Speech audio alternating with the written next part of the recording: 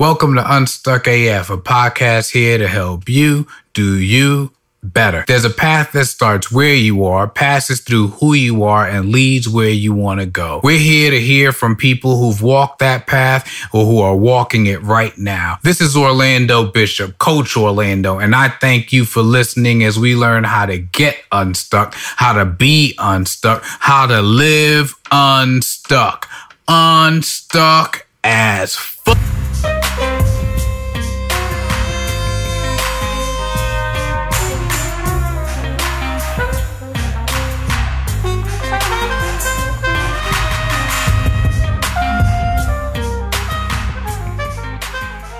Welcome to Unstuck AF, and I know I always say I'm so thankful for the guests and people who've meant so much to me, but I remember driving across the country and listening to this podcast, which I hadn't listened to a lot of these things called podcasts yet, called Startup School, and being just blown out of the water.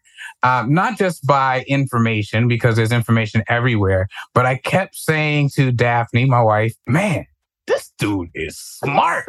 Like, I just, man, this dude is smart. You know, like, how's he connected the restaurant in Queens but I'm getting it. And so I've just been a fan ever since, and I've listened to books and I've watched YouTube videos and finally had a chance to meet Seth when I took the podcasting workshop, which Nadine Kelly, who you've all met, asked me to join in on. And it's just been a real pleasure. So just welcome to Unstuck AF. Say hello to our audience. Well, I'm saying hello to you because I can't see the audience, but Excellent. I'm so grateful for the work you're doing. Thank you for having me. I really appreciate that. So I'm going to ask a question that I probably began back when I was listening to Startup School, but some other stories I've heard from you bring me back to it. And it is this: how and or when did you realize how important it is that you are the owner of the most expensive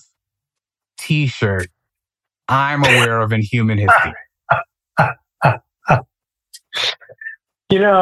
I was talking about this morning, literally this morning. So I think one of the ways we can measure whether we are leaning in enough to the opportunities that are in front of us is how big are the mistakes we're making.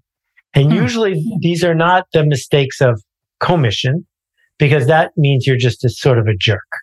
I'm not talking about the mistakes of offending someone, hurting someone, treating them without dignity. I'm talking about, what did you miss? What were the at-bats you could have taken where you didn't? And I had two really big ones in the 1990s, and I'll tell you about both of them. The first one is the one you're talking about, which is the T-shirt. So I was a book packager. Book packagers are like movie producers, but for books. I did complicated books that a typical author wouldn't take on. Okay. And when I saw the internet coming, and I saw it coming before almost anyone for a whole bunch of reasons, I said, I should make a book about it. And so I sold a book to a book publisher, and it was called Best in the Net. And it went on to sell 1,800 copies. And I made a T-shirt for the sales force to promote it. I still have one of those T-shirts left.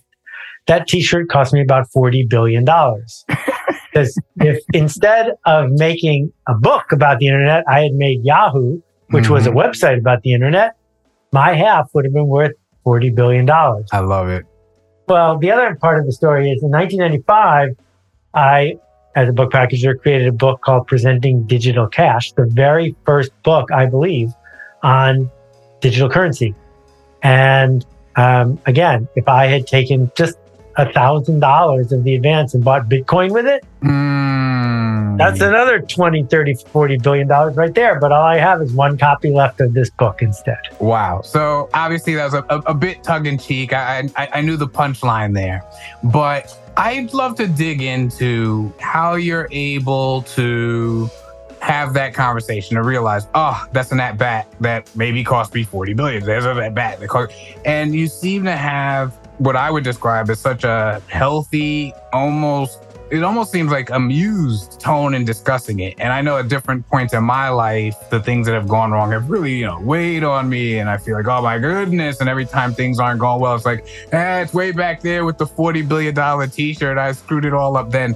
What enables you to be able to work in this way, where you're able to say, yes, that's an at-bat that I missed, lesson learned, moving on? I think we need to distinguish between existential crises and the narratives we make up about the other sorts. Mm-hmm. So an existential crisis is, I don't have a roof over my head, my safety is in danger, my family is under threat. And there are too many people in this world who are facing existential crises. And I would never make light of any of them. Right. That doesn't help us. It's serious. It really matters. And we need to focus on that. But, and it's a big but, I'm a game designer from way back. If you're going to play a game, you got to get good at buzzer management. And buzzer management is the art of pressing the buzzer just before you know the answer. Because if you wait till you know the answer, someone's going to buzz you out. And if you want to get good at any game, in real life or not, you got to get good at the buzzer. And you can't get good at the buzzer if you're going to get hung up about crises that aren't existential. So the fact is, someone paid me $50,000 to write a book about the internet that took me 4 months of my life. What a treat. Right. And yeah, it also cost me $40 billion, but at least I pressed the buzzer. I have failed more times than you, more times than anybody listening to this. I'm super proud of that. I am winning because I am failing generously more than other people once I got my existential crises out of the way. Mm-hmm. But if you had asked me to make light of the fact that I got 800 book rejections in a row when I was starting out in the book business, when I was days away from having to go get a job as a bank teller, right? I don't usually make light of that. That's not so funny. Because that felt different. Yeah, no, 100% hearing that. You absolutely strike me not only as someone who presses the buzzer, but someone who encourages and maybe even prepares others to press the buzzer. I would say in some ways you've done that for me. And I feel like I've moved my own business. This podcast we're on didn't exist when our paths first crossed. Where would you say that comes from for you, that impulse to push the buzzer? There are other people, I'm sure, who also thought, I should write a book, but they didn't do what it took to get that $50,000 advance. Where does that spring from? I'll answer the second half first. I learned how to turn on lights for other people from my parents. I clearly won the parent lottery, and remember they sponsored more than 24 Russian refugees back in the 70s who had been fleeing the Soviet Union. It was just normal for stuff like that to be going on in my house. Right. And I just grew up thinking that's what you're supposed to do if you can. Mm-hmm. The buzzer management thing came from understanding early on, I think all of us know early on, sort of what we'd like to be able to do. Mm-hmm. And one of the things I wanted to do was be on this quiz team in high school. And we didn't have a quiz team, so I organized it. I found the teacher to be the sponsor. It was a new school. Every other school had a quiz team. And then we did tryouts, and I came in last. And I came in last because I was terrible at buzzer management. And I still, every time Sheldon Pressman said the answer, I knew what he was going to say, but he was better at the buzzer. And what I realized is if I want to have the life of leading, publishing, speaking up, making a difference, I got to be prepared to press the buzzer, even though I'm not exactly sure the answer. So imposter syndrome is the feeling we get when we're leading, because you can't be sure you're right. Because if you were sure you're right, you wouldn't be leading, you'd be following. Right. Because somebody else would already pressed the buzzer by that time. I love that piece. And imposter syndrome, as you hear people talking about that a lot, I feel like over the last couple of years. And there's something you talk about that has helped me in facing imposter syndrome and the impact that it sometimes has on me, which is ship. The importance of shipping. And I will confess to you that I said that by 7 a.m. Eastern time, this podcast was going to go out. And let me promise you, there was some bleary-eyed 357 moments, but I was like, this episode is going to ship. I would love for you to share some of your thoughts on the importance of shipping, but also, again, sort of what helps you to continue that drive where you ship, because I can now even more closely see you doing things and know that you can't possibly know the next 10 steps. You have just decided that's the direction you're headed in. So just, curious to hear a little bit more about that. So you didn't make the Nike mistake, which I appreciate, but I need to clarify it anyway. Nike has a slogan, just do it. And people don't understand what they mean when they say just ship it. What the hell? Put out crap. That's not what we're talking about. Right. Just means merely, without drama, without a lot of imposter syndrome, merely do this work you already said you wanted to do. So my philosophy is, if you don't want to lead, don't lead. If you don't want to make a contribution, don't make a contribution. But if you do, if you're the kind of person that's saying, I have a business in me, I have a book in me, I have an organization I want to start in me, if you're going to say it, you got to do it. And as soon as you say it, you got to put a date and a time on it. Yes. When that date and time comes along, you ship the work without drama, without a lot of catastrophe, because you said you would. Yeah. And if you start that cycle, you will start to become coherent. You will start to become consistent in what you say and what you do. Because so much unhappiness comes from saying you want one thing, but doing a different thing that doesn't get you that thing. Right. Now you're describing in some ways a very important concept in my life, alignment, and having that piece of what you're saying, who you're being, where you're going, all sort of line up. When you speak to the where and the when, to having that date and time on it, I speak to people about every how, the thing they're going to do, having a where and a when. And in part, that being a way to avoid overwhelm, which I see as just trying to process too much information at any given time, right? And that helps me to say, oh, it's the 6th. It is 12:45 my time. I am speaking to Seth. This is not the time for me to be sorting out my marketing plan.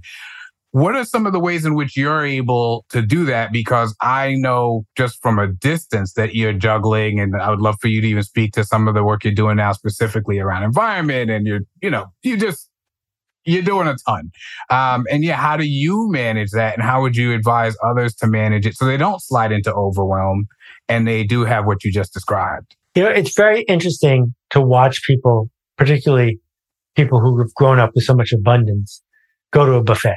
For a lot of people, it's overwhelming because they want everything, they can't have it. For some people, they deal with it by just getting what they think of as the greatest hits. So they walk out of the buffet with the big pile of shrimp because they think that they're getting a big value, right? They're not even going to enjoy their dinner. They just feel like they won dinner. Right. And what the internet has done is given us all this buffet of information, this buffet of opportunities. Should you be on TikTok? Should you be on Twitter? Should you be reading this? Should you be writing that? And I think the single best way to deal with it is to have rules. The rules should be based on what do you want? So in my case, I don't use social media. I haven't posted on Facebook in years and years and years. I don't have a YouTube channel that I actively use. I don't actively tweet. Because I said, if I start doing those things, it's only worth doing them if I'm going to be really good at it. But if I'm going to be really good at it, what am I going to stop being good at? And so figuring out your choices before they get too shiny is at the heart of this. Because the number of people who want to seduce you into going into debt to buy this or to get that credit card or to work overtime to get this and to work overtime, the next thing you know, you've carved out all the parts of your life you said were important because there was a shiny thing over there. So what I learned the hard way as an entrepreneur, when I was a book packager, I could have written a book about anything. I had 10 employees. We had the ability to pitch any one of 30 publishers every single day.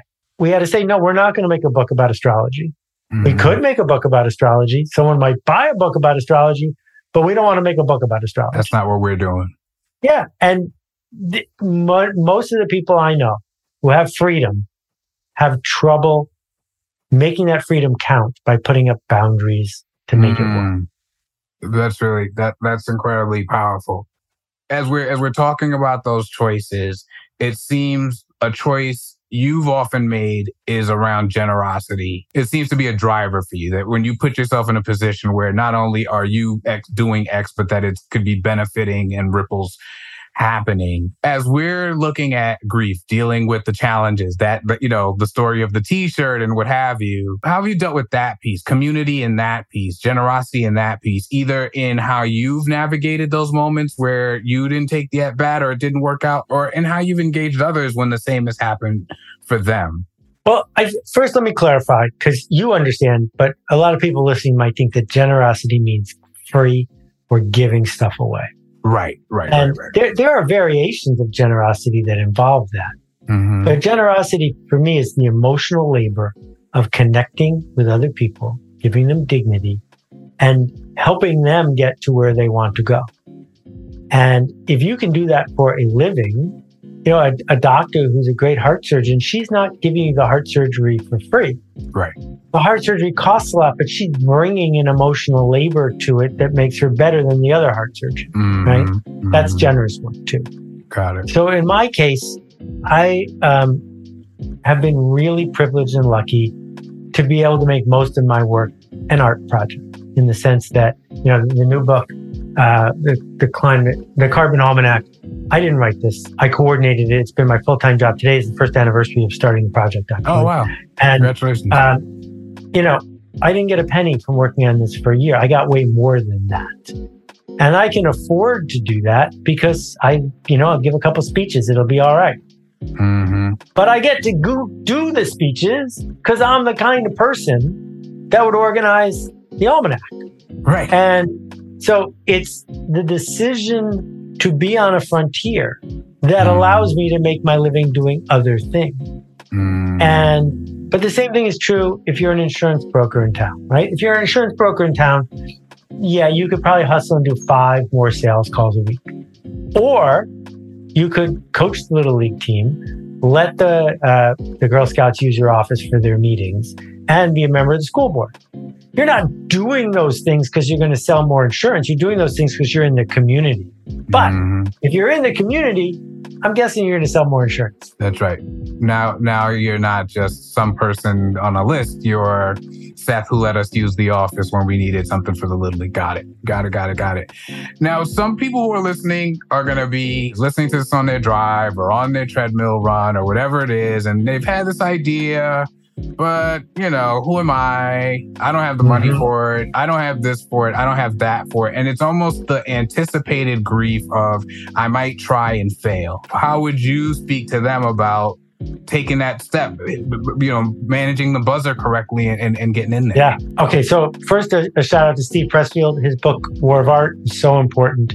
He named resistance, and resistance takes many, many forms. Okay. But the easiest way to understand it is anything that keeps you from accomplishing your creative work is the result of resistance. It's writer's block, it's distraction, it's becoming an alcoholic. All of these things, we invent anything to protect ourselves from that soft spot. Wow. The kind of person you're talking about is looking for a perfect, original, creative idea. And I would like to say there's no such thing. Right. And they should not begin with that.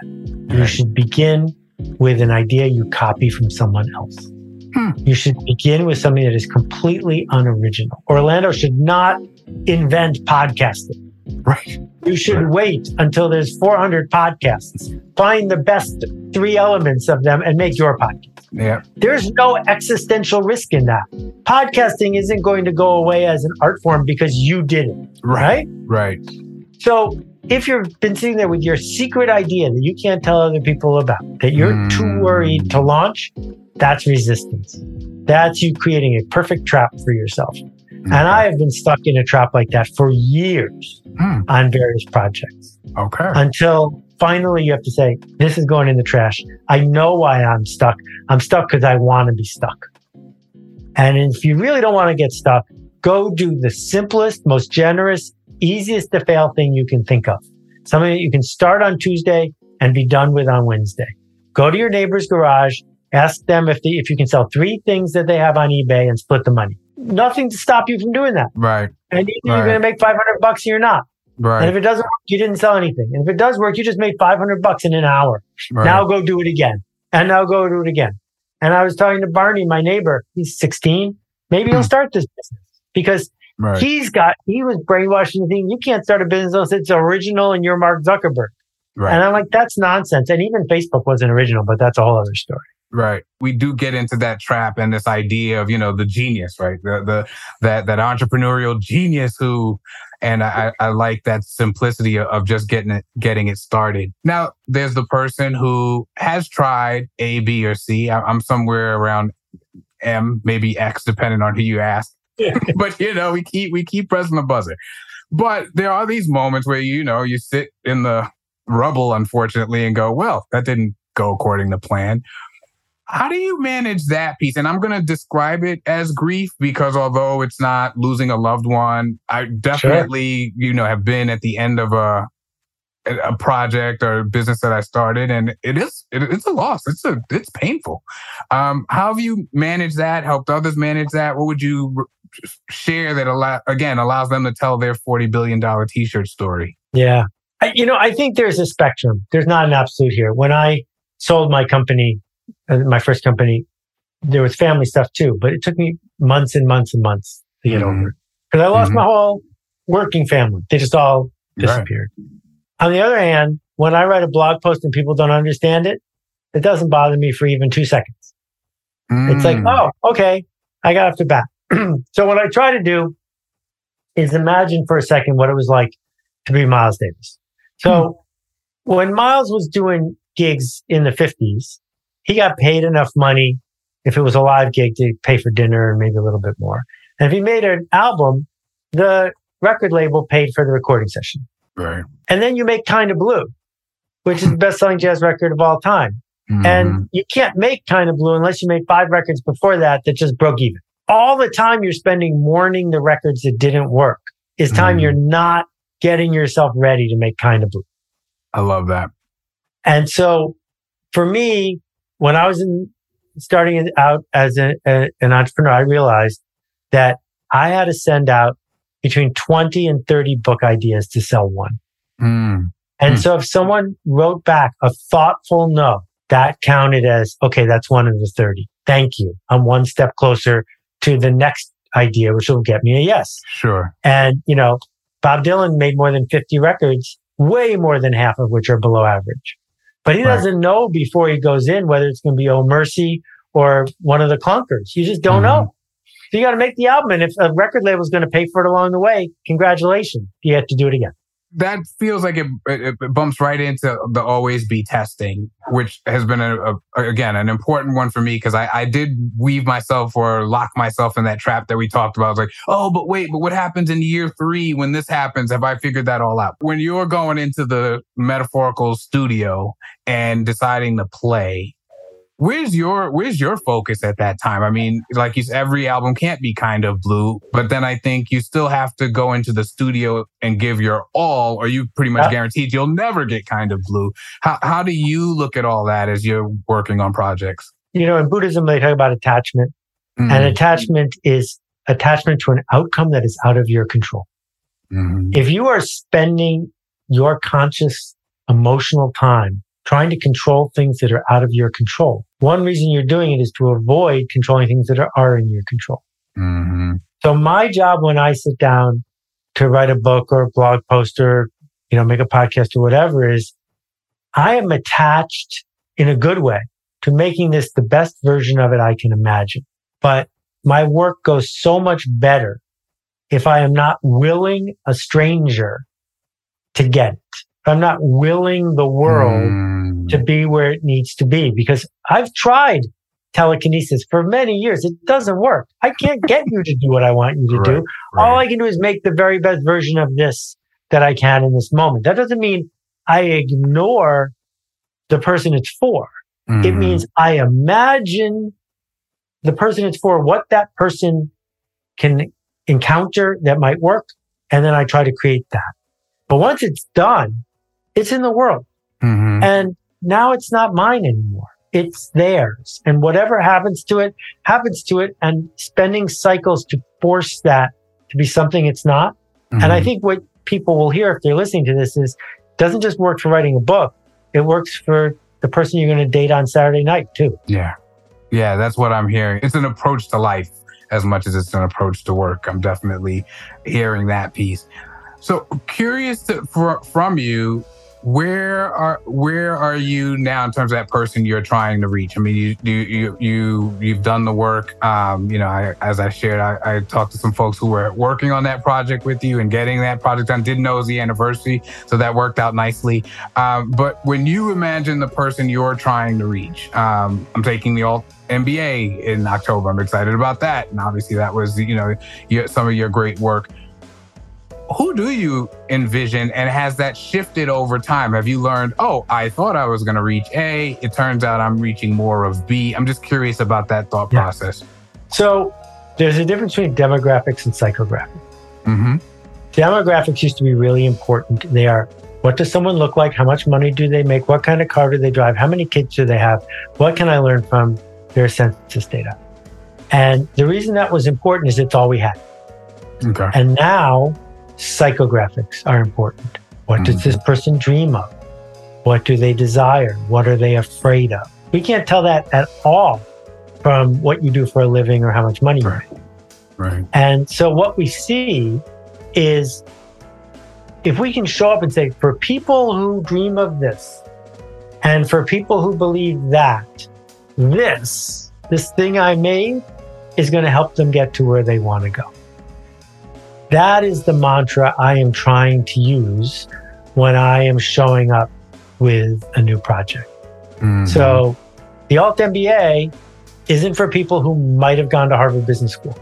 Because if you're the kind of person that says it's worth $250,000 in 2 years of my life to get a piece of paper that proves I'm better than everybody else, I can't compete with that, right? Right. And right. Just to be clear, I don't run the Alt MBA anymore. But if you're the kind of person who doesn't need that, but deeply wants to change the way you do things. Yes.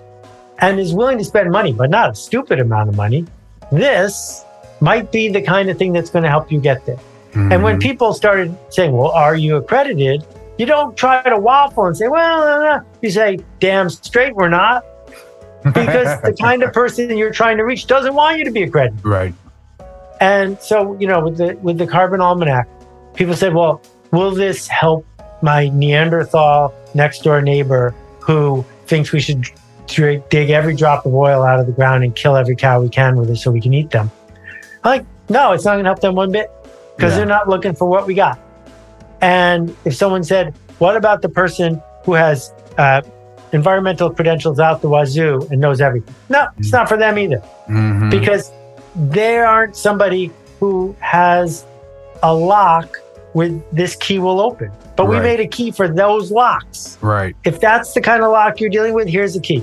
And it's really easy if you're a locksmith to sell your services to someone who's locked out of their house. And it's impossible to sell your services to someone who's not. Right. Now, to play with that metaphor a little bit, I know I've been in this position, but I had the opportunity to do the marketing seminar and some things that have clarified my thinking some. But I hear it too, where we want to be the locksmith who has the master key. We want to be the no. Whatever it is you're looking to accomplish in life. And another thing that I've noticed, your ability to say, no. If you want a certificate, this is not really the place for you. That I experienced that in some ways as a brand of loss. Maybe there's a fear or scarcity kind of thought that goes through me around that. And I'm wondering whether it's confidence or what would you describe it that allows you to say, no, it's really not for you. And that's okay. I don't feel like that means my product is short or you're wrong. It just means this is not the right match. Well, you do it all the time. You're just doing it at a different place or at a different scale. Everyone here who has succeeded at anything, no matter how small, has done it by serving the smallest viable audience. And we are comfortable doing it at a very small scale. So if you're a comedian and someone in the audience yells at you in Italian, you're not funny because you're speaking in English. You don't feel bad because you're a comedian who works in English. Right. You don't feel bad one bit for saying this is not a good show for people who don't understand English. Right. Okay. Right. So, or, if you're a Boy Scout and you're helping an old lady across the street and it turns out she's not an old lady and she's running a marathon, you don't feel bad. She doesn't need your help. That's that. So what I discovered when I started is I was trying to make average stuff for average people because that's what all the pressure was. Everyone pushes you to do that. And I discovered how hard it is to do that and how little pleasure I got out of doing it. And ever since then, I've said, I'd rather matter to someone. I'd rather matter to someone. I've not heard you phrase it that way. It's interesting because I was just about to ask about the long tail of it all and the idea that actually, no, I'm actually consciously not going for the big part of the bell. I'm consciously saying that there may be a handful of people out there, but they are gonna get this. How do people apply that more broadly in life? If I'm going to be a linchpin at work, I'm going to be this, I'm going to be that. How do I start to identify that? How do I start to shape that? How do I say, I need to be speaking to X or Y in terms of psychographics or otherwise? So here's the mistake that most freelancers and small business people make. They hear what you and I just said, and then they make pretty average stuff for people on the long tail, right? If you're looking for someone who can help you speak French not so well for a pretty good price, that would be me. Like that's not the long tail. That's nothing. There has to be raving fans, even if there's only 10 of them. Yeah. So what the way it works in business school is they give you cases, and the cases are 15, 20 pages long.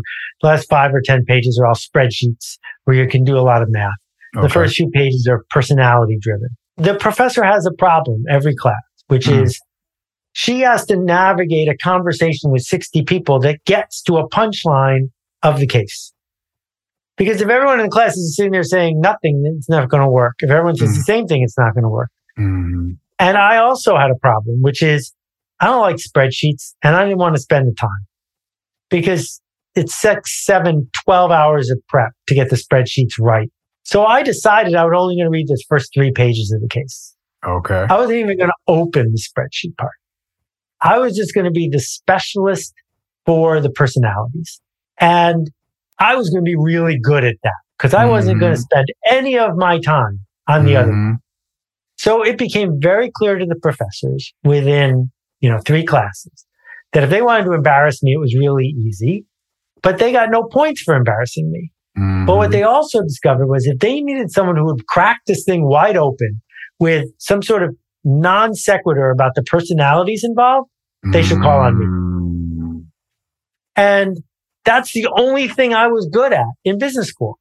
The fact that it was also the easiest way for me to get through business school was a bonus. What I'm getting at is if you're going to do a thing, you got to do it specifically and really, really, really well. You can't just do it specifically and mediocre because that's not enough. How much of that specificity was there from you back in business school, but you just hadn't gone down this road yet? And how much of it is developed over time where you've seen, that's my, quickly, I'll share that when I first started doing stand-up, I like, Lewis Black. I like that kind of like tirade-y, it cracks me up. It just crushes me every time. But what I learned is I'm not a big guy, but I'm not a small guy either. I've got this hair going on. I'm a black guy, frankly. Me on a stage ranting is scary to certain audiences. And it just didn't play for me. And I learned that, but when I do frustration, I get to be angry, but frustration is the world's overpowering me. And all of a sudden they don't feel like I'm going to come charging off the stage. They feel like they can have a laugh. Okay. So that's that short for it. So which part of this was what you set out with, saying this is the stuff I find funny and it's kind of worked throughout? And which part of this is you going, but when I do frustration, they love it? First of all, it breaks my heart that you have to make a choice like that because of your skin color. That's just wrong. Yeah. I had to make choices like that because of my ADD and my weirdness. And I got to work and I realized that I was doing stuff at work that was just wonky and odd. And it was just too hard for me to be more like Jim than Jim was. Jim was handsome. Jim spoke better than me, and he knew how to sit quietly in a meeting. And I couldn't do any of those things. So I was like, well, I'm either just going to get drummed out of this place or I'm going for it. And I just decided to be really good at being me. But then once I got enough momentum, there were all these opportunities for me to, become more like Tom Peters or Simon Sinek or Malcolm Gladwell, who sell 10 to 20 times as many copies of their books as I do. And by that point, I was like, yeah, but I sort of like this. And part of it was resistance because I didn't want all the stuff that came with having that size of a bestseller. But most of it was knowing that mattering to a few people was going to get me a better life and satisfaction for them and for me than mattering a little to a lot of people. Yeah. And it's powerful and it works. And, for me, I just, you meant a lot to me when I started this. And as we've gone, one of the ways that you've mattered in a specific way is what you just mentioned, ADD. And as you know, about a little over a year and a half ago, actually on January 6th, 2021, totally nondescript day that no one's ever going to remember. I was assessed myself with ADHD. And I shared that with you and asked how you thought that played into the work that you've done, some of which you just shared. And you shared with me a distinction that's really helped me to think about this in new ways, which is to think of it as a description as opposed to a diagnosis. And that feels so right, especially in the midst of a conversation on a podcast that promises to help you do you better. I'm wondering, well, when you found out that, okay, officially it's not just that I'm different than Jim, but there's this description, but then how you've been able to leverage it. Because that strikes me as a part of the grief piece too, is like, all right, this is a thing. Probably, for me, I found myself going, would have been nice to know. And that's tough. But then I found myself also going, but the hyper-focus thing, I've been using that and now I know I can use it. So yeah, I'm wondering how that's played out for you. So there's a book, I can't remember the title or the author, about ADD, and it talks about hunters and farmers. 25,000 years ago, most of the successful people on earth were hunters. And what you needed to be a hunter was most of the day just looking around, but every once in a while, hyper-focusing, noticing small changes in patterns, being able to engage with a problem with nothing else taking your time and attention, and then back off duty. Whereas farmers need to have an enormous amount of patience and sit around for a very long time watching corn grow. And we only invented farming 10,000 years ago. And the farmers have taken over many industries. Right. That's what public school does, is it trains people to be farmers. And if you have this definition, this description of ADD, what they're saying to you is, you're a hunter in a farmer's world. And you should find a way to make a living, a way to spend your days where you get rewarded for the things you're good at. Yeah. As opposed to saying, my boss in this current moment is forcing me to do this thing. Add value a different way, right? And I'm not minimizing somebody who is way off on some end of some spectrum. What I'm saying is, everyone in the world that we lived in was just like us. We wouldn't feel any social pressure that we were, but that's never going to be the case. Everyone is always going to be in a world where not everyone is like them. Right. So pick your thing. And this is why reading comic books as a kid is so useful, because if you think about the Fantastic Four, the X-Men, or any of these people, each one brings a different skill to the problem. That's right. And that's how they solve the problem. There are no all tuba orchestras because they would sound terrible. You need a clarinet and a violin and a xylophone, or it doesn't sound right. Right, right. And the power of understanding that there's a right place in a piece of music for the tuba. Yeah. And being right for that. No, I love that piece. I just wanted to, and I'm not going to ask because I've learned from somebody very wise around podcasting, what piece of advice? So, no, but I would like to ask this, which is, how do you support people in your life who are grieving, whether it's grieving the loss of a person or a pet, whether it's grieving the business that didn't work out, some of the things that we touched on here, even for me, grieving this diagnosis and, what does this mean? And what does it cost me? And all these things. What are some of the ways that you reach out and sort of support people in that way? Because I feel like I see you, or I experience you doing it. Wow, that's very kind of you. You've brought up grieving a few times, and I think it's a really fascinating way to think about the world. But as is my wont, let me try to divide grieving into two categories. I believe that there are many species, including humans, that grieve at a biological cellular level. They don't have vocabulary. They don't speak. Dogs grieve, right? So when a human is doing that sort of grieving, there is a rewiring that is going on in their brain. And I think we need to give them space and we need to give them support and they need to feel seen.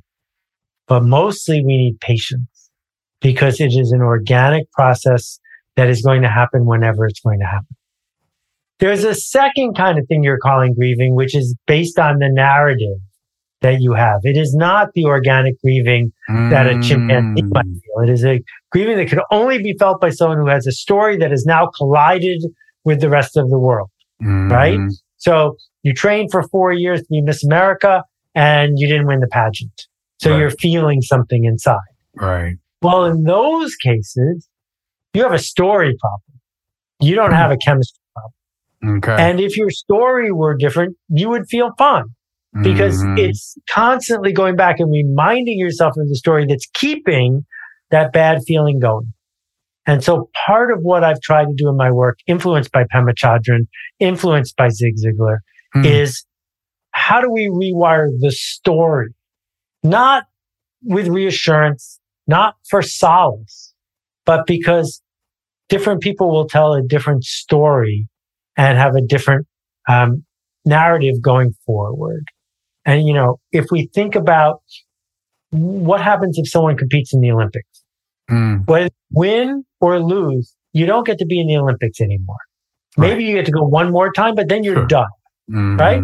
So you could then spend the rest of your life, that's 75 more years, grieving for the fact that you're not an Olympian anymore. Or you could tell yourself a different story. Right.